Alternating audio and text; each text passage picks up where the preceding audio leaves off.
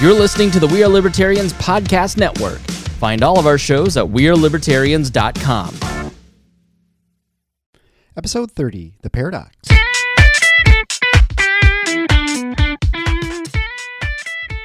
Welcome to The Paradox with your attending, Dr. Eric Larson. He is a practicing anesthesiologist and clinical assistant professor at Michigan State University College of Human Medicine. Listen in as he takes you behind the scenes of what practicing medicine in today's ever-changing world is like with another doctor.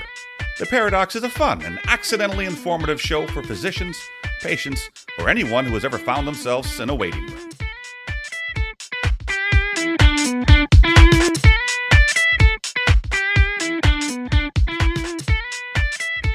Welcome to The Paradox. I'm your host, Dr. Eric Larson.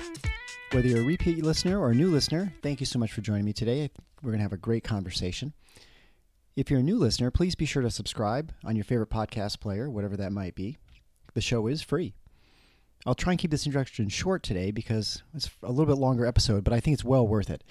We're going to have a very interesting discussion today about physician suicide with, I'd say, somewhat famous, Dr. Pamela Wible, certainly more famous than I. She has a number of TED Talks that are available online to watch. She's written 2 books, and she has become somewhat of an expert on accident on physician suicide. We're going to discuss the prevalence of physician suicide, the causes, what Dr. Wible does to help people, and in reversal a little bit today, she's going to interview me for about 15 or 20 minutes as we discuss the specific role for anesthesiologists in this puzzle of suicide. Whether you are aware or not, and actually it's far more prevalent than I thought, the rate of physician suicide is almost 3 times the general population rate. So this is, I guess you'd say, an epidemic, and that's why it's so important for us to discuss this, whether you're a physician, you know someone who's a physician, or you see what physician. I think these are important things, and they're tips we provide for all these sorts of people, depending what your role is in your contact with the healthcare system and how you can help people. As usual, the show notes will have all the links to the things we talk about in the show, prior episodes that we discuss, Dr. Wible's personal webpage, her contact form for those who are either want to get a hold of her, want to join her email list, or who are having thoughts of hurting themselves. And this is one of the things she sort of does on, I guess you'd say, on the side. That's a great service that she provides for people. And I'd like to direct you then to theparadox.com/030. That's PRADOCS. You can also obviously go to the Patreon page where you can get access to bonus content if you become a patron supporter of the show. All the money raised there goes towards the production and promotion of the show. You can visit that at patreon.com/theparadox. And that's obviously PRADOCS. So without further ado, I'd like to introduce Dr. Pamela Wible and a discussion on physician suicide. Enjoy. So welcome. I'm here with Dr. Pamela Wible, my new friend, who's a family physician born to family physicians. She's out in Oregon. She was warned by her parents, as are many of the people I work with who are the children of physicians, to not become a physician and to not pursue medicine. And then she soon discovered why, because to heal her patients, she first had to heal her profession. She was fed up with assembly-minded medicine, and then she went in and held town hall meetings and invited citizens to design their own clinic, which is what she operates now since 2005, her community clinic, and it's inspired other Americans to create clinics of their own nationwide. Her model's been taught in medical schools and featured in the Harvard School of Public Health, and she's written a number of books, Pet Goats and Pap Smears, and Physician Suicide Letters Answered. So when not treating patients, Dr. Wible devotes herself to medical student physician suicide prevention. This is how I first became aware of her when I interviewed Dr. Stacia Dearman a number of episodes ago when we discussed medical malpractice and the strains it puts on physicians and how sometimes it drives people to have thoughts of hurting themselves. And I watched your TED Talk, and I was impressed with your sort of how you just tripped and fell into this, I don't know if you call it profession, but I guess a calling. Can you sort of go into, I guess, how you started in medicine? I mean, a little bit in how you became a doctor, and then how you ended up sort of in the role you are now Well, both my parents were physicians, as you mentioned, and so I tagged along with them to work in order to spend any time with them. You know, doctors are sort of workaholics. So really, the childhood memories I have of being with my parents is mostly at work with them. You know, so we weren't going to baseball games and they weren't going to ballet recitals with me. I was just in the morgue with my dad, and I thought it was super cool. Okay, and my mom's a psychiatrist, and my dad's a pathologist. My mom's a psychiatrist, and so I was at state mental hospitals quite a lot. And so I think this, I have a philosophy, by the way, that we choose our parents before we're born. So I really feel like I ended up in the perfect petri dish for diving into physician suicide, because I'm totally comfortable with death and mental health issues, you know, and, you know, as a child, I was around suicidal patients and dead people a lot. So, so then fast forward, of course, I wanted to go into medicine because I just thought it was absolutely fascinating, the impact that you could have in somebody's life. I thought it was intellectually stimulating. It just seemed like a super cool profession. I don't think I was just doing this to please my parents or anything. I do feel like it was my soul's purpose, and I feel called to be a healer. But the thing that startled me is after, 24 years of school, nonstop, straight A student, come to the end of the line and realize that I am being funneled into these assembly line big box clinics to work at 7-minute increments, doing outpatient primary care, which I thought was insane. And it actually led to my 100% occupationally induced depression and suicidal thoughts. And that happened in 2004 after I tried 6 jobs in 10 years. I kept thinking, oh, well, this is just a bad job. I'll try something else. Oh, I'll try a hospital and clinic, a physician and clinic. I'll work part-time. I'll try a migrant farm worker, FQHC, like I tried it all. I tried all the variations of jobs where I could be an employed physician, and they all sucked because come to realize, part of this is like, duh, I'm actually an entrepreneur by nature. So I don't think I could be a happy employee anywhere. You know what I mean? But that was not part of my college, high school, or medical school training. There was never a little survey about, are you by nature an employee, a business owner, an entrepreneur? So I sort of didn't figure this out until like literally 5 years ago. But the solution for me was obviously not to work for an employer that had very divergent ethics and goals than I had. And so I ended up opening my own clinic, and that sort of cured my suicidal dark night of the soul crisis. And I've been happily ever after ever since. Okay. Except that fast forward 8 years after opening my clinic, I end up at a memorial service for the 3rd doctor that died by suicide in my small town. And it sort of hit me over the head, because when I was suicidal, I thought I was the only suicidal doctor on the planet. I had no idea this was like an epidemic that had been hidden from us for hundreds of years. I'll pause now. You might have a question. No, I could go on forever. No, so first of all, I think it sounds your origin story sounds somewhat like a comic book character. The product of a pathologist and a psychiatrist is, but this is something we've talked about a number of times in my podcast. I'm sure you're not super familiar with it, but we delve into the reasons that there are problems with the healthcare delivery system, and when you look at the Physician Foundation survey that came out this year, which I've talked about in the previous episodes, the number one satisfier for physicians is the relationship they have with their patients. I mean, I think it was like 80% of physicians, the number one satisfier for them in the profession is the journey they go with their patients. However it might be. I'm an anesthesiologist, so mine is very brief, and you're usually asleep when you're with me, but I have to establish rapport, and I have to convince you in 5 minutes that I'm going to bring you through, put you in a medically induced coma and bring you out the other end just fine. And so I find that a great challenge, and it's I have to comfort not only the patient but the family members as well. And so anything that gets in the way of that is going to be a natural dissatisfier for physicians. And so I think your story, at least when you moved away from practicing medicine the way you didn't want to practice it, right? I mean, that was one of the main drivers of your having trouble I guess, emotionally, right? Yeah, it was like 100% related to being bossed around by people with GEDs and lesser education than me that were after short-term profit. Yeah, like to work my butt off trying to take care of patients, to see a sticky note on my little office door, cubicle or whatever at the end of the day that said, because you had 2 no-shows, we're adding 2 more people to your schedule tomorrow. And it's like, wait, you have a GED and you are putting sticky notes on my door to boss me around. This makes no sense, you know?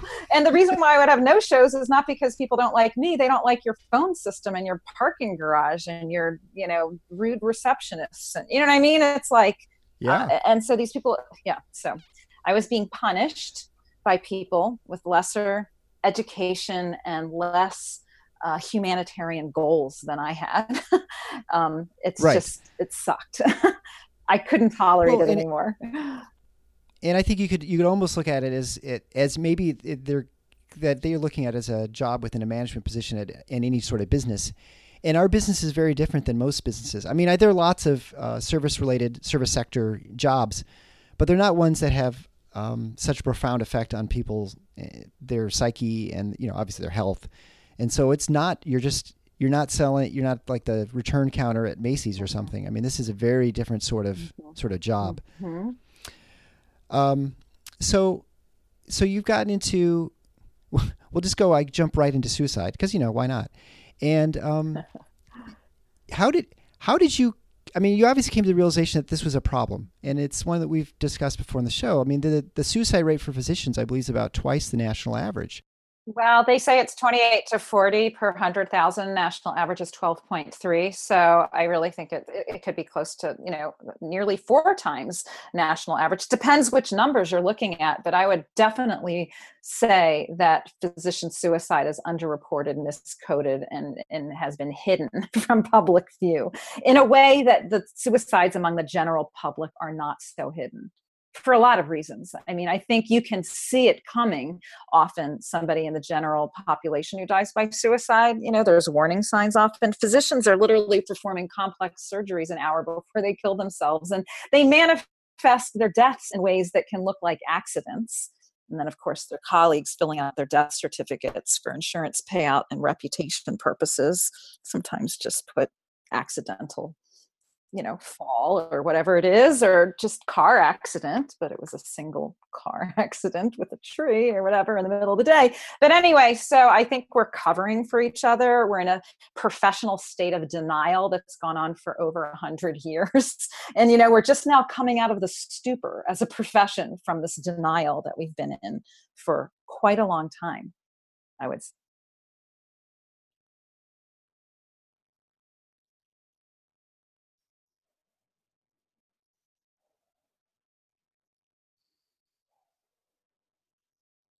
Mm-hmm. Mm-hmm. Yeah. Yeah.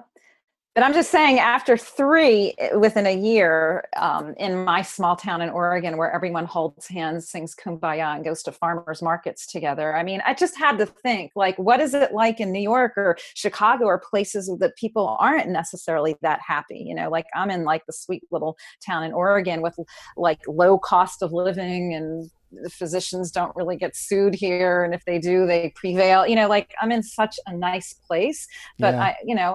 I just couldn't believe that it was shocking to me. I sat at this memorial service. I started counting on my fingers how many doctors I personally knew that had died by suicide. And I knew like 10, and I'm in my early 40s, you know, in the middle of my career. Like, is there a real estate agent that could say I Right. lost 10 colleagues to suicide? Is there, I don't know, somebody at Walmart loses 10 people to suicide? What other profession do you lose 10 people to suicide? No, I totally agree. And and it's funny when when I was preparing for this interview, I started thinking about, for me, and I can think of a number, and it's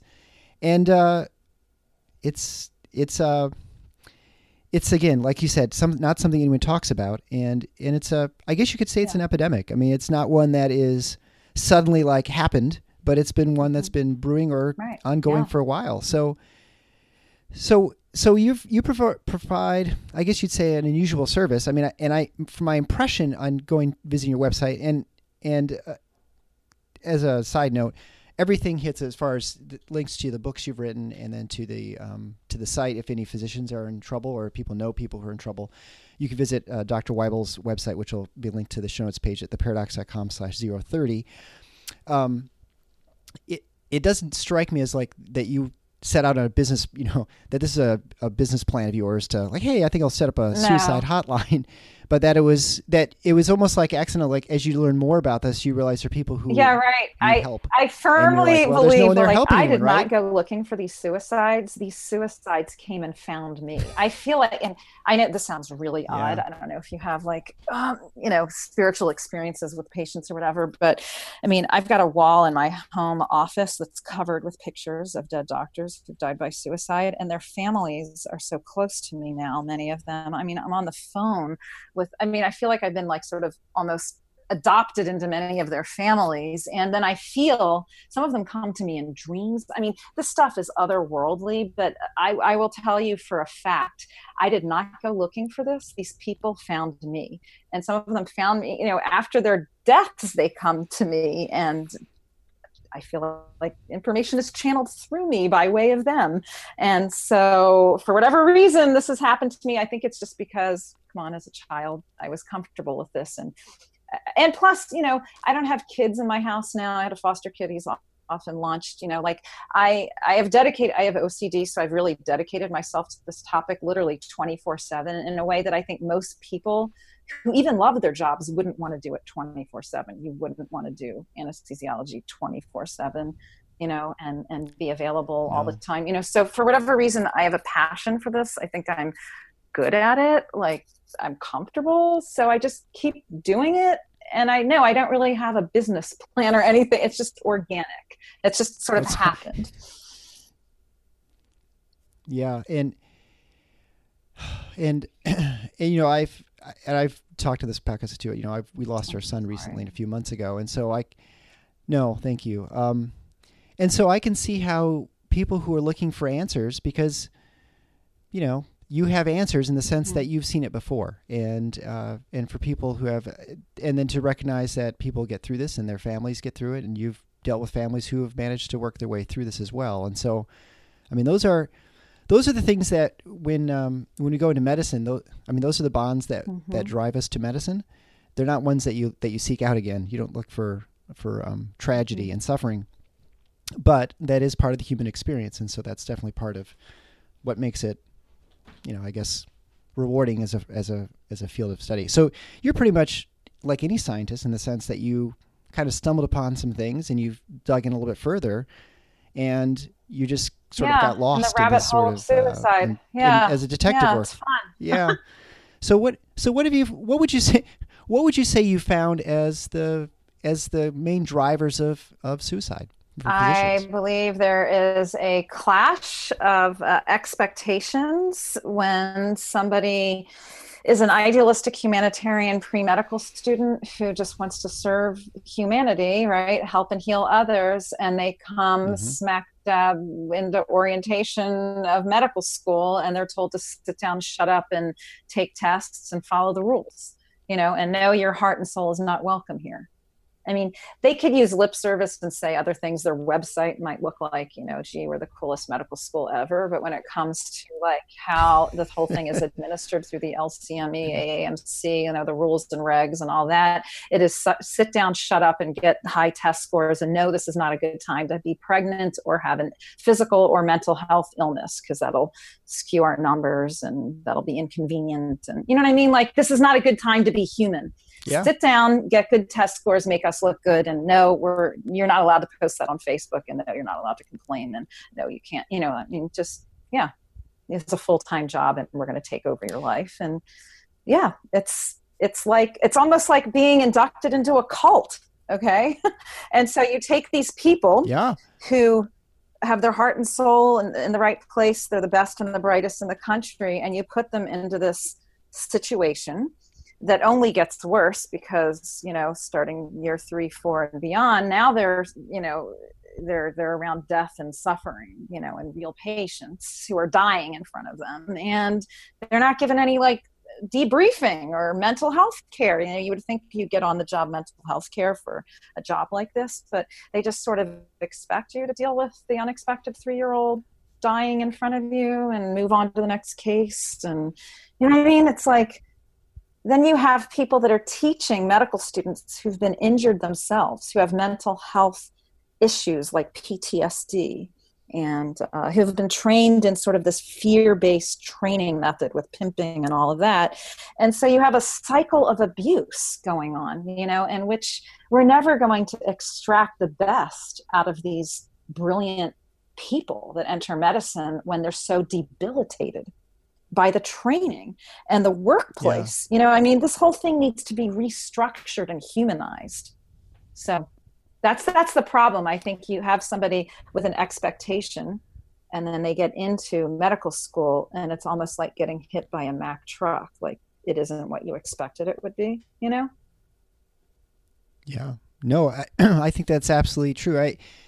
I know that the first year of medical school was probably was one of the hardest years of my life, because I think we're all high achievers in where we are, and then there's a reality that hits you that you're alongside other people who are the same, and the expectations are different, and your friends are off doing whatever they're doing. They're done with school if you're with college and stuff, and you've just begun the next journey, and I can definitely see how that culture in sort of that begins back when you're in medical school, and residency is, depending what residency you go into, it could be a lot worse or worse. And so you have people who are flawed characters who are teaching people, and that they're unable to deal with the problems. So how would you recommend how would you do it differently? Would you still have, you still have the same types of people going in, right? There's still the same aspirations for becoming those sorts of doctors. Well, I think that it should be done differently, and that, like anyone, I'm sure you help people as an anesthesiologist have some informed consent about what goes on, so they can agree to being dosed with whatever drug. You know what I mean? There is informed consent. Right. That is a principle of medical care, that every surgical patient obviously has to sign something with an understanding of what's going on. And that informed consent does not exist for pre-medical students and getting into medical school. They have no idea what they're getting into. They don't understand, with their young minds, really, they're so young, they don't understand even what the debt load is going to mean for them. They don't understand what it means to work as a physician. They might not have any physicians in their family. They don't understand what medical school is about. They don't understand pimping. This is all new to them. So they should certainly be forewarned about the high rate of suicide among medical students and physicians, because some of them, I hear from pre-meds all the time who want to know, is this the right direction to go? And I already had a suicide attempt, or I have panic attacks right now, or I have a physical illness and I'm in a wheelchair. And it's like, I'm listening to these people and I'm thinking, okay, let's really understand what your motives are. And this is going to be hard for you if you already, have, a medical condition or a mental health condition. Like, they should be alerted in advance what this means for them, for their health, their lifespan. Okay, so that's one part. And how I would do it differently, what the other part that's really important that could be enacted immediately is just, we really need to greet each other as human beings and welcome people into the family of medicine, and stop with this competitive nature where, you're led to believe your success as a student is going to be based on someone else's failure. You know what I mean? The only way to get ahead is by somebody else falling behind, which is terrible. I got an email once from which I published as a blog. It was so dramatic, from a medical student who is also in the military. And she said that she was less stressed in active sniper fire in Afghanistan than she is in medical school. Less stressed in a war zone, could die any minute, than medical school. Well, I spoke to her on the phone trying to figure out, like, how could that be? That seems like it would be more stressful, right?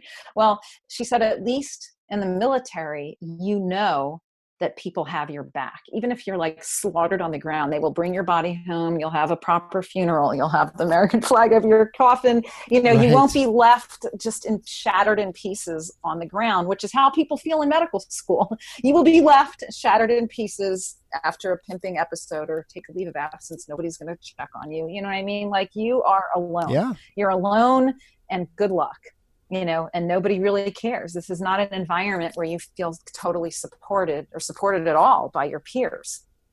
In fact, if you lose one, I guess that gives you a better chance to get into residency. One less person competing for a spot, right? So right. This is a terrible atmosphere of competition that really injures these sensitive humanitarians that just want to help and heal others. So I think we need to revamp this fear-based competitive environment, and we also need informed consent so that people can make a wise choice to enter this field, and so parents know what they've just sent their children in to experience. I was just explaining this to somebody else, like parents who've lost their children to suicide in medical school, and I'm on the phone with a lot of them who are absolutely distraught.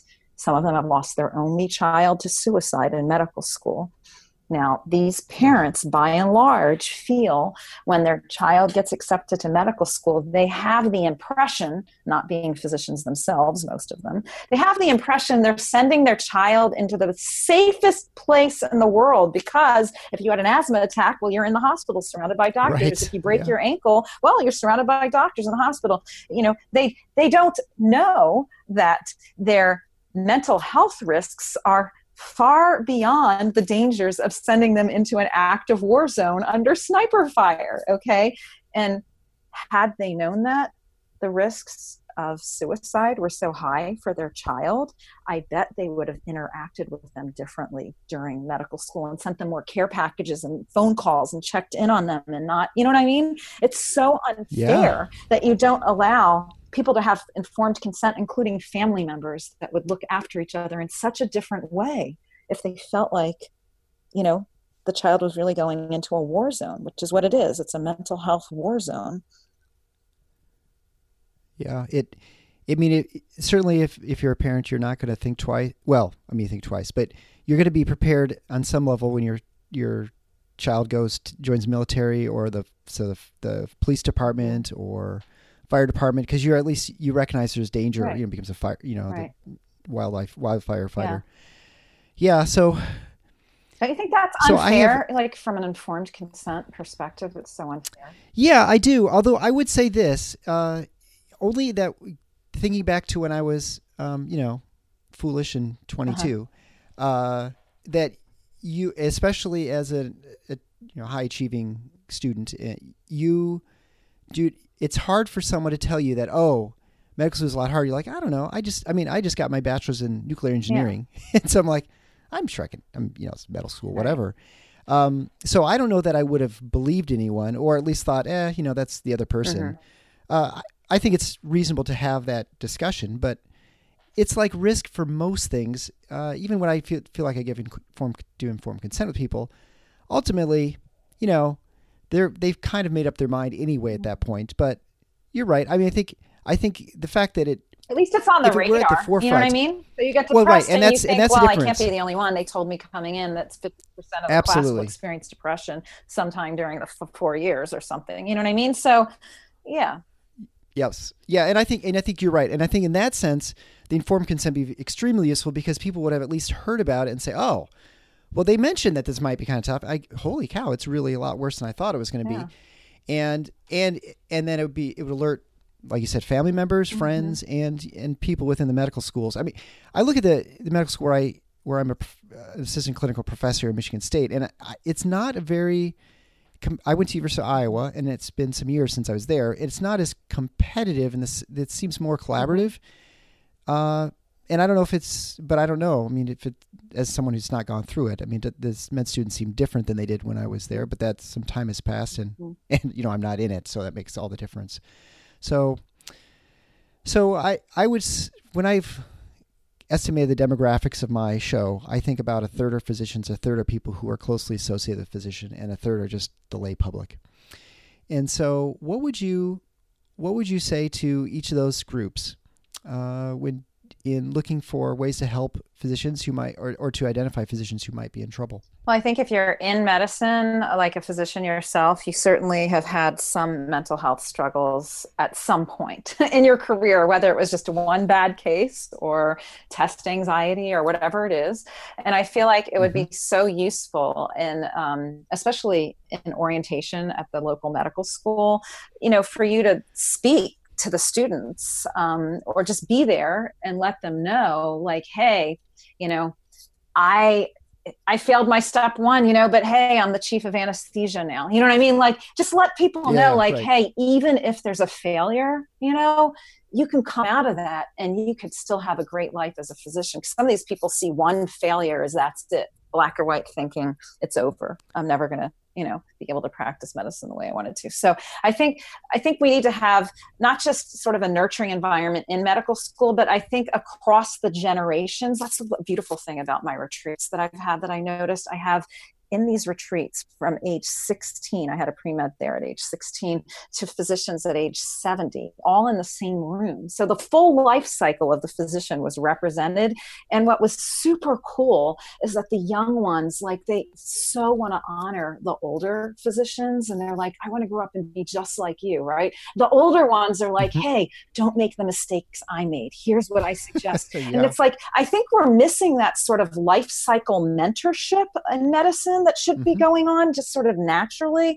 Maybe it's just part of our society, sort of in general, like the disconnection among people, and people are, the way medicine is taught now, that the physician's lounge is not what it used to be in hospitals. So nobody's lounging. I don't see a lot of lounging physicians anymore. And so I just think we need to have these social connections reestablished. One thing I mentioned, by the way, that was super cool, if you are a retired physician, a lot of retired physicians might be a little bored and sort of wondering, like, what next, after practicing surgery for 50 years, right? Well, what next would be, why don't you contact the dean of a local medical school and adopt a medical school class and take medical school again as sort of like, a community member, but be there as almost like a parent for this class. You know what I mean? Like, so they have somebody that's not like associated with the transcript, that's just like a kind person that already went through medical school, that likes medical students, that would just sit in on your classes. You'll get to like go through medical school again for free. You'll get to learn like the latest and greatest technology and what they do in medical school now that's so different than 50 years ago. Plus you can be there, especially if you have any of these maternal inclinations, bring fresh baked cookies, like be there as sort of like a parent figure for these medical students that really do. They're just recently out of the nest. They really do still need parenting, like good parenting, and somebody to turn to that's maybe not their own parent, who doesn't understand, who's not a physician, So that would just be a super cool idea. And then for the general public, everyone's seeing physicians throughout their lives at some point in time. It has been shown, because physicians have actually told me, that receiving thank you cards make a world of difference. Like if somebody did something nice for you as your physician, please thank them. And I think in written form is the best way to do it, because we're the type of people, sometimes we're busy. If somebody tries to thank us and then we run late for the next visit, like we don't really stop and pause and appreciate what they're saying. But a handwritten card, that thanks a physician, that they can keep in their desk, because physicians sometimes will keep a stash of these and read them when they feel like a loss of meaning or despair in their professional lives, to remind themselves like, hey, I've really saved people's lives and people are thankful that I exist. And I think human beings need appreciation. And sometimes physicians feel that they don't receive the level of appreciation that keeps them going, just for a variety of reasons. And anesthesiologists, as you probably know if you've been through my blog, have the highest suicide rate among all physicians. And so we're number one. You're number one. And I would love to know, if you don't mind me interviewing you, I would love to know why you think that is, beyond just access to lethal means, peaceful lethal means. One of my theories is that anesthesiologists are one of the least appreciated specialist. I mean, like I get thank you cards, Christmas gifts, flowers, people crochet me little things, you know what I mean? Like, but I don't know if most people think about, I mean, they maybe think about thanking their surgeon for the hip replacement or whatever, but I don't know that they go back and thank the anesthesiologist for like keeping their airway open, like I think there's a lack of appreciation for like maybe radiologists, anesthesiologists, that plays into this a little bit. I think you're right. And I guess it's, it's funny because, so, I mean, if you look at substance abuse problems and accidental overdose, I think anesthesiologists are probably in the top two, or maybe psychiatrists, I think are the two most common with problems. And there you could certainly say it's an access issue. And I think with substance abuse, with like using fentanyl or propofol, we actually had a death of propofol when I was in residency of a kid who was 2 years ahead of me in training, or actually maybe it was a year ahead. And I think part of it is maybe a thought that you can self-medicate because you're so used to doing it with the patients. And so maybe you accidentally, give yourself a little too much because you think you can titrate medications to the right dose. But I think you're probably right. I mean, it's interesting because I remember in my training, the chief of anesthesiology said, when it comes to anesthesia, your satisfaction in your job is going to have to come from yourself, because not only will you never have a patient, because if patients remember you, it's generally a bad experience, like a nausea or, there's some sort of outcome that was not good. Outside OB, where usually it's there, you're a hero. So it's actually, I've always found it kind of fun doing OB because people are always excited to get their epidural when they're feeling better. Yeah. But you sort of have to know that you did a good job, that the patient didn't move it during surgery, that there was ideal operating conditions, you kept the cardiovascular system stable, and they woke up real quick and at the right time, and they didn't have as problems with pain and nausea when they woke up. And so but that's a self-satisfaction because the surgeon generally just cares that things happen on time and that their operating conditions are ideal. I would say that I'm friends with most of the surgeons I work with and get along great with them, but their primary focus is efficiency and making sure that they can finish what they need to finish. And so their appreciation for you is one that's not ever, it's not ever, they don't ever speak. I mean, it's funny because you'll talk to them. They will say that. And I think everyone says that, but sometimes it feels not hollow, but it feels like it's something that people just say, like it's sort of like, hey, how you doing? When you don't really care what that person, how they're doing, because you really don't know them when you walk by them in the hallway. So it's oftentimes like that, but it's interesting because when you talk to surgeons outside of a situation, outside the work situation, they will absolutely tell you, oh, I know if I've got this person in the room, it's going to be just a, disjointed day and rough. And I really appreciate you being in that room, or a couple people, but you don't really get that during that day. I mean, you kind of know that they're satisfied and that it went well. Pretty much. Well, I mean, I guess that's, and I mean, we feel the same way about surgeons at times as well. I mean, yeah, right.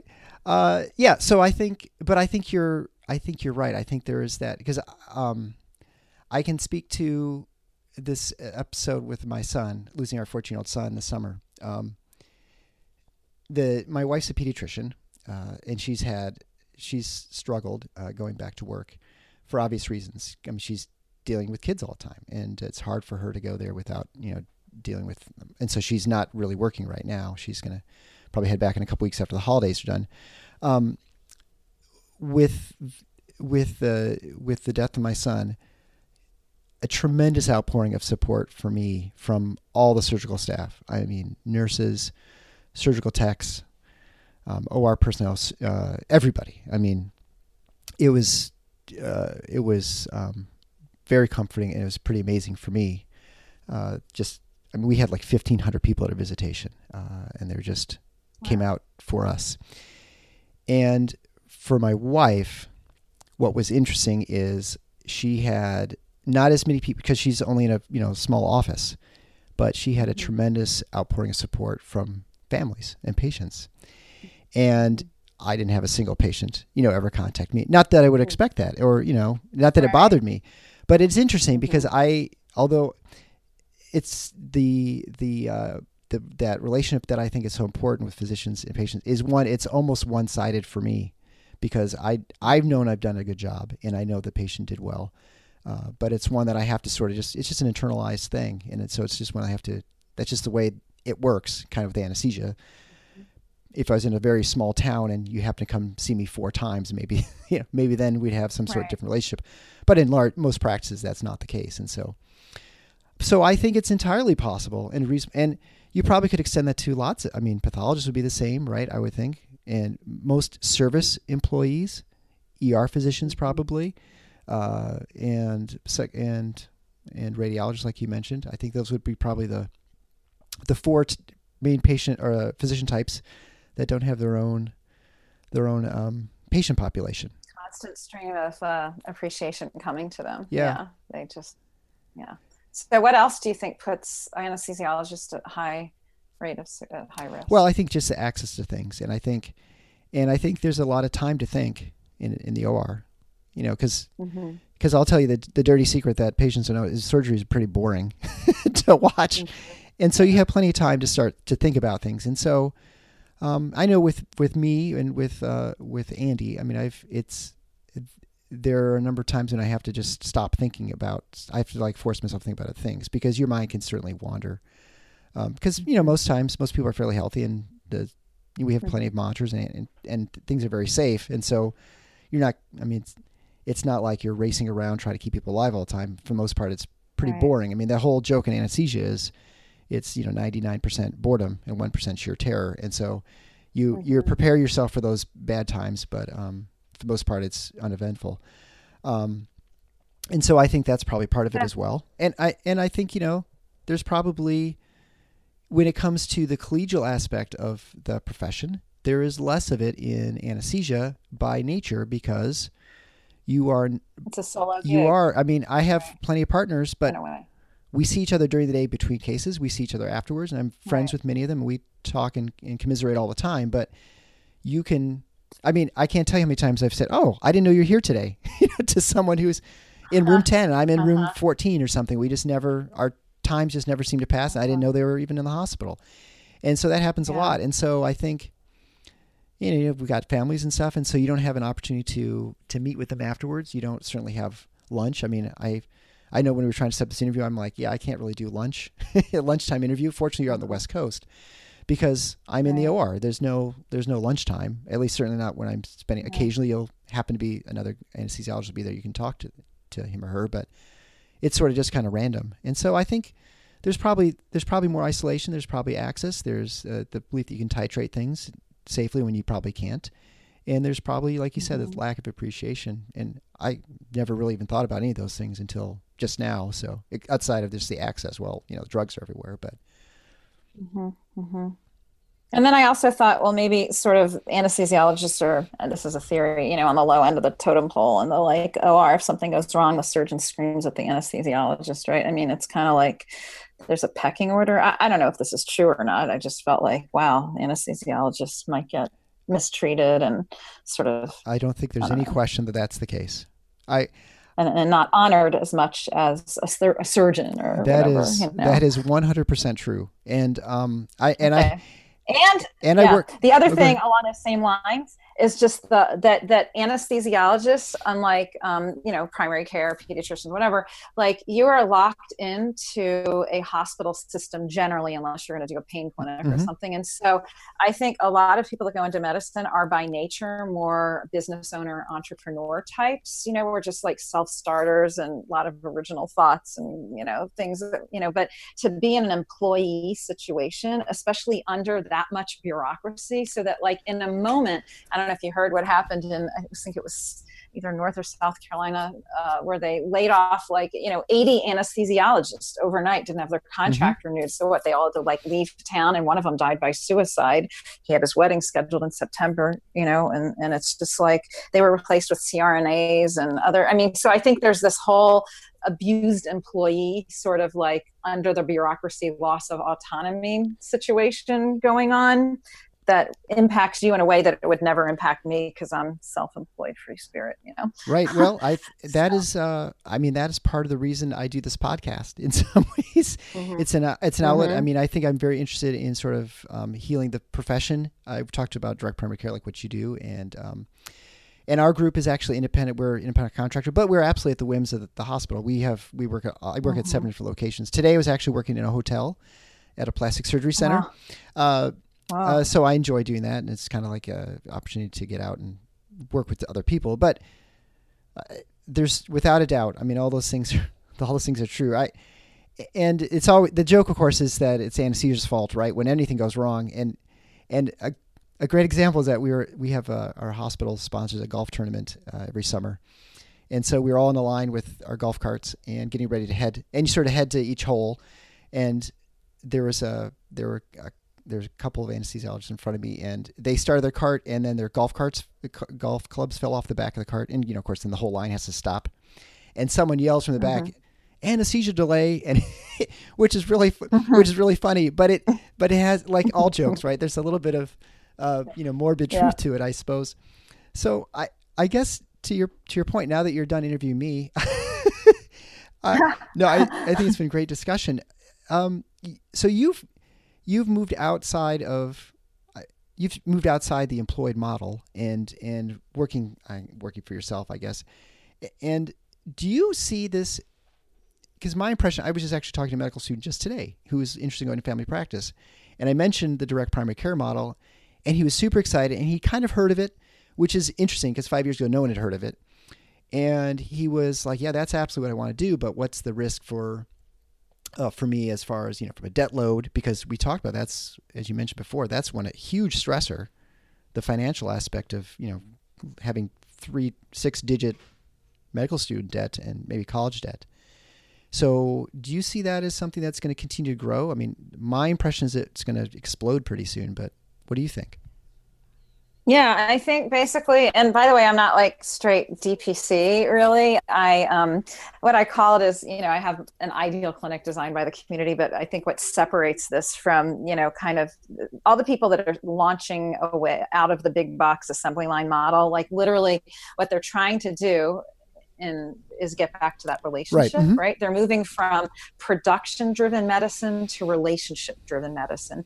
And you can do that with a ton of different business models and payment models, but the key is, for most of these people, is you've got to unleash yourself from all this unnecessary infrastructure and overhead, okay?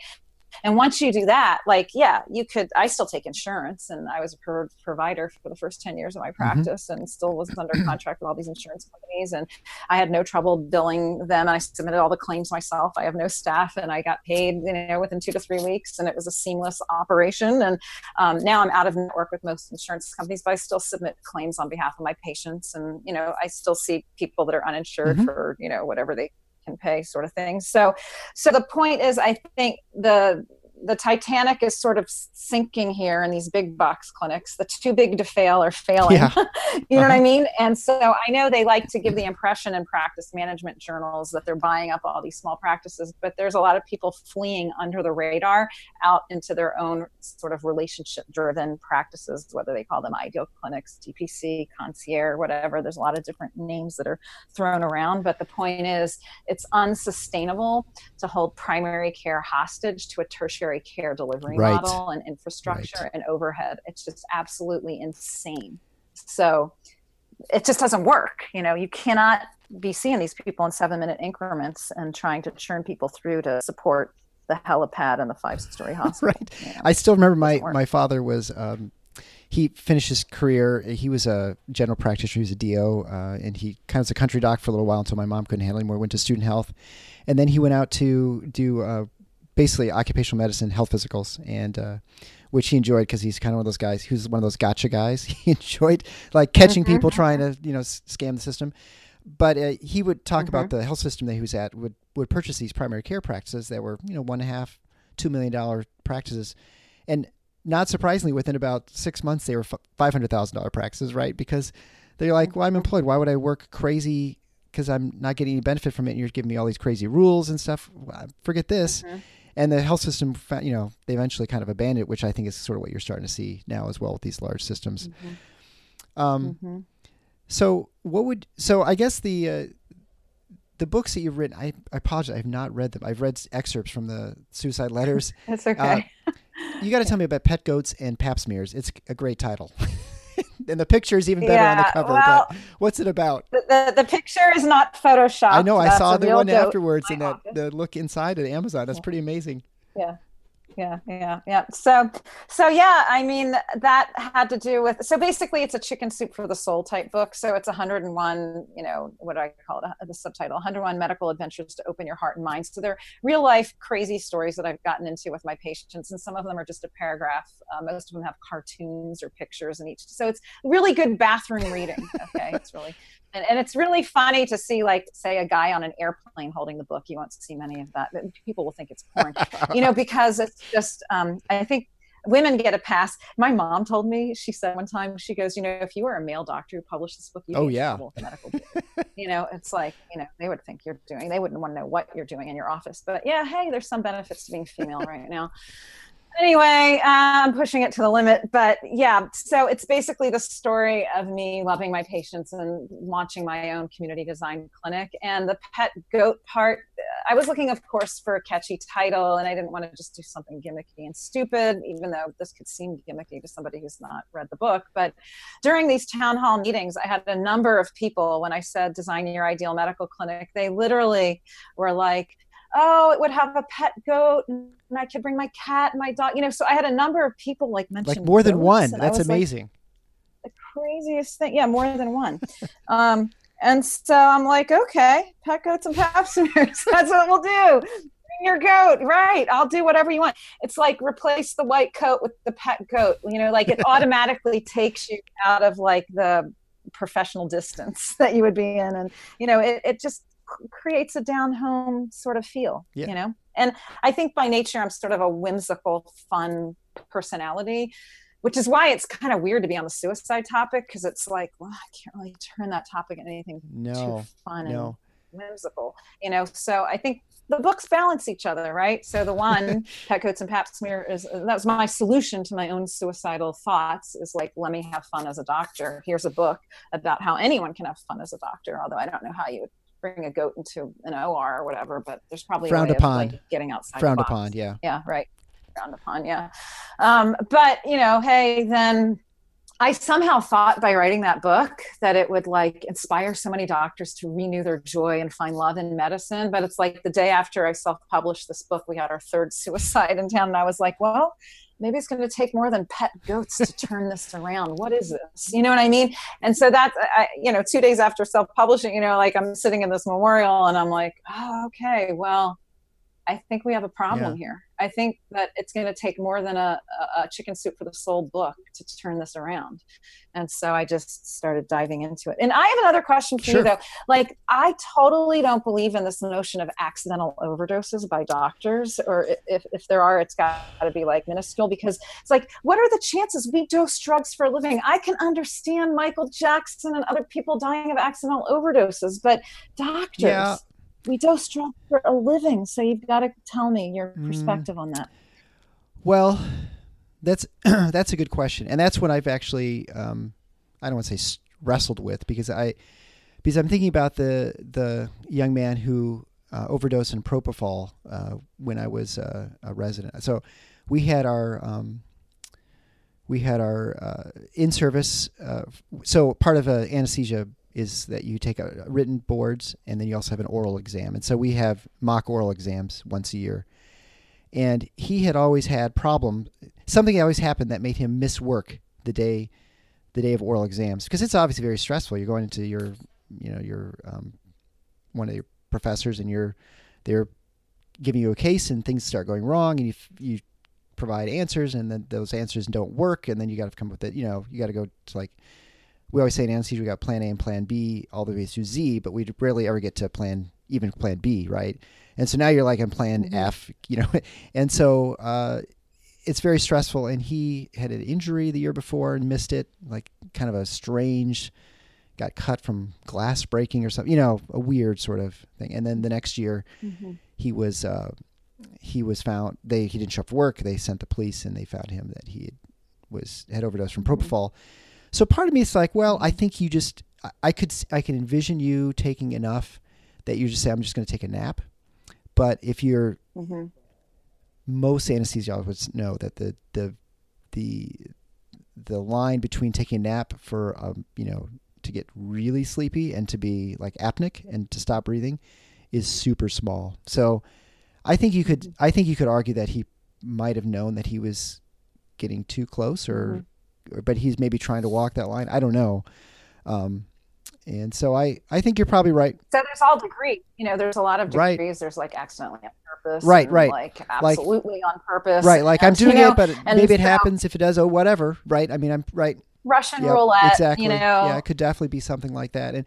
And he was a brilliant guy, but he was very troubled. I mean, I never knew he was troubled and had struggled with that. And then they find out he had track marks on his feet and his legs and stuff when they found him. But yeah, I don't know. I mean, I think you're probably right. There's probably, we've had, you hear the stories of plenty of guys they're found in the bathroom, with a overdose from fentanyl or sufentanil. And actually, I think even when I was trained, there was someone who was in his 60s who had, which you don't expect. I don't know why that is, but you kind of just think, oh, well, once people hit about 65, getting close to retirement, then they've sort of figured things out. So I don't know. That's you're probably right. And it's probably more there's certainly you lose your aversion to risk, and maybe at that point, and whether you're actually intent on killing yourself completely or just, well, if it happens, it happens, is maybe, and I don't know what degree of suicide that is, but you're probably right. And what's so interesting? So I have a therapist that I work with who helps suicidal doctors, and I talk to her a lot about, like, what do you think, and what's really going on with these anesthesiologists? And she's like, well, you have to think about, like, they're not really having a relationship with patients. Their relationship is with the drugs. That's their relationship. Like, they are fascinated by the drugs, by the interactions of the drugs, by, they're having like the most intense relationship with drugs every day, than any other sort of specialty. You know what I mean? Like, I could prescribe Prozac, but I'm not having a relationship, and I'm not literally thinking about, I'm just like, here's your prescription. Good luck. You know what I mean? So I don't know. There's like this almost fascination with, what happens with drugs and I don't know. And it's interesting because I've never had that sort of, when you're talking about that, it sounds so foreign to me because I can't imagine, I've never even pondered, like, what is it? Because I've never had surgery myself, knock on wood. So I thought, I give these medications all the time. I'm not really curious what they're like. So I don't know, maybe I'm mentally healthy. I'm not sure. I'm certainly more, my focus in the room is more in interaction with the nurses and the surgeons and the surgical techs, and the medications are, the reason I went to anesthesia is because I can solve a problem quickly, and I'm impatient. So, your blood pressure is high. I don't want to treat you for 6 months. I just want to treat it right now, or vice versa, right? And so it just kind of fits my personality. But yeah, I mean, that's an interesting thought, and it's probably the case for some people, I would think. Well, if people have questions for you, or they have concerns about, how they're feeling, and they want to get a hold of you, have a suicide hotline. How do they best get a hold of you, and what's the best ways to follow your work? Idealmedicalcare.org. If you email me through there, sometimes even at 2 a.m, I'm like calling you back if I can read between the lines that there's something going on. So reach out to me that way. And that's probably the best way. And then I usually calling people back right away. And this is the funniest thing though. Some people, when I call them back, even though they've clearly written me an email with suicidal, ideation and depression or whatever it is, if I call them back, they're like, oh my God, I can't believe you called. And I'm like, well, it's super funny because I'm like, but you wrote me an email, and like basically by the time a doctor asks for help, they've needed help for years. Right. You know what I mean? So it's like your index of suspicion has to be high that there's a serious problem if they're even emailing me, right? Unless they're just asking for business strategy advice on how to open a DPC or something like that. Or for an interview request, right? Yeah, like me. Yeah, something like that. But yeah, so I'll call them back. They'll be shocked. And then I'll say, well, so when you're on call and they call you to the emergency room, like, don't you respond right away? And they're like, yeah. Well, I'm just sort of doing, it's not like we don't have the skill set, right? I'm just sort of doing like what doctors do when somebody needs help. Yeah. Right. And they're like, oh, and then I'm like, so why not apply that skill set to each other? Like that same sort of intensity that we have when there's a patient crisis, right? Why not apply that to helping one another? Yeah. And they're shocked by that. And then I'm like, so it's not going to take an NIH $13 million grant to solve the suicide crisis. It's like, bring it out of secrecy. And thank you for doing this podcast. And then let's apply sort of the love and care that we have towards patients to each other, and just see what happens. I bet it'll be really successful. And I would say, if you're the least bit interested in this subject or to follow your work, I think by just emailing you this question, I got put on your email list, and I got that email where you discuss the thank you cards to physicians. And I thought it was really interesting. And I think that'd be, whether you're in healthcare or not, I think that's a really great thing to follow. And so I'd highly recommend getting involved there. And then your books sound super interesting. I'll have to check them out at some point. Thanks so much.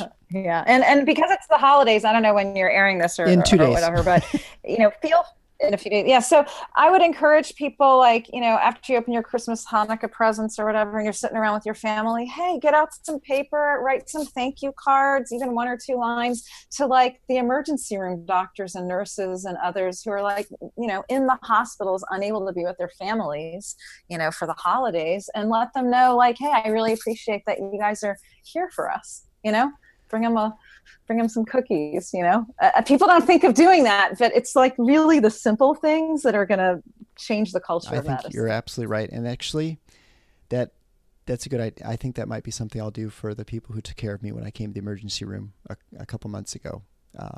Thanks for that.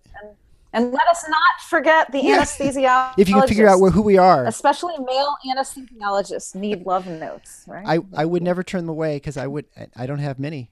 So I did have one. My wife's, one of her, someone she works with insisted on having me do her epidurals. In fact, she didn't care what OB was on that day. So that was a pretty unusual sort of request. And so the OB's like, I've never had this before. I was like, I know, it's kind of weird for me too.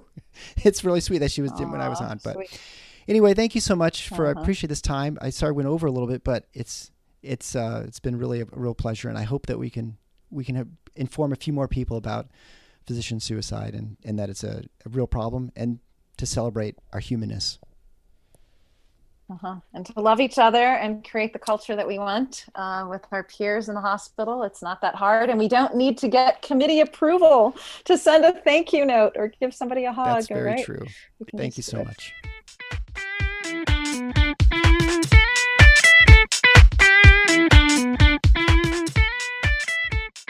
Thanks for listening to The Paradox.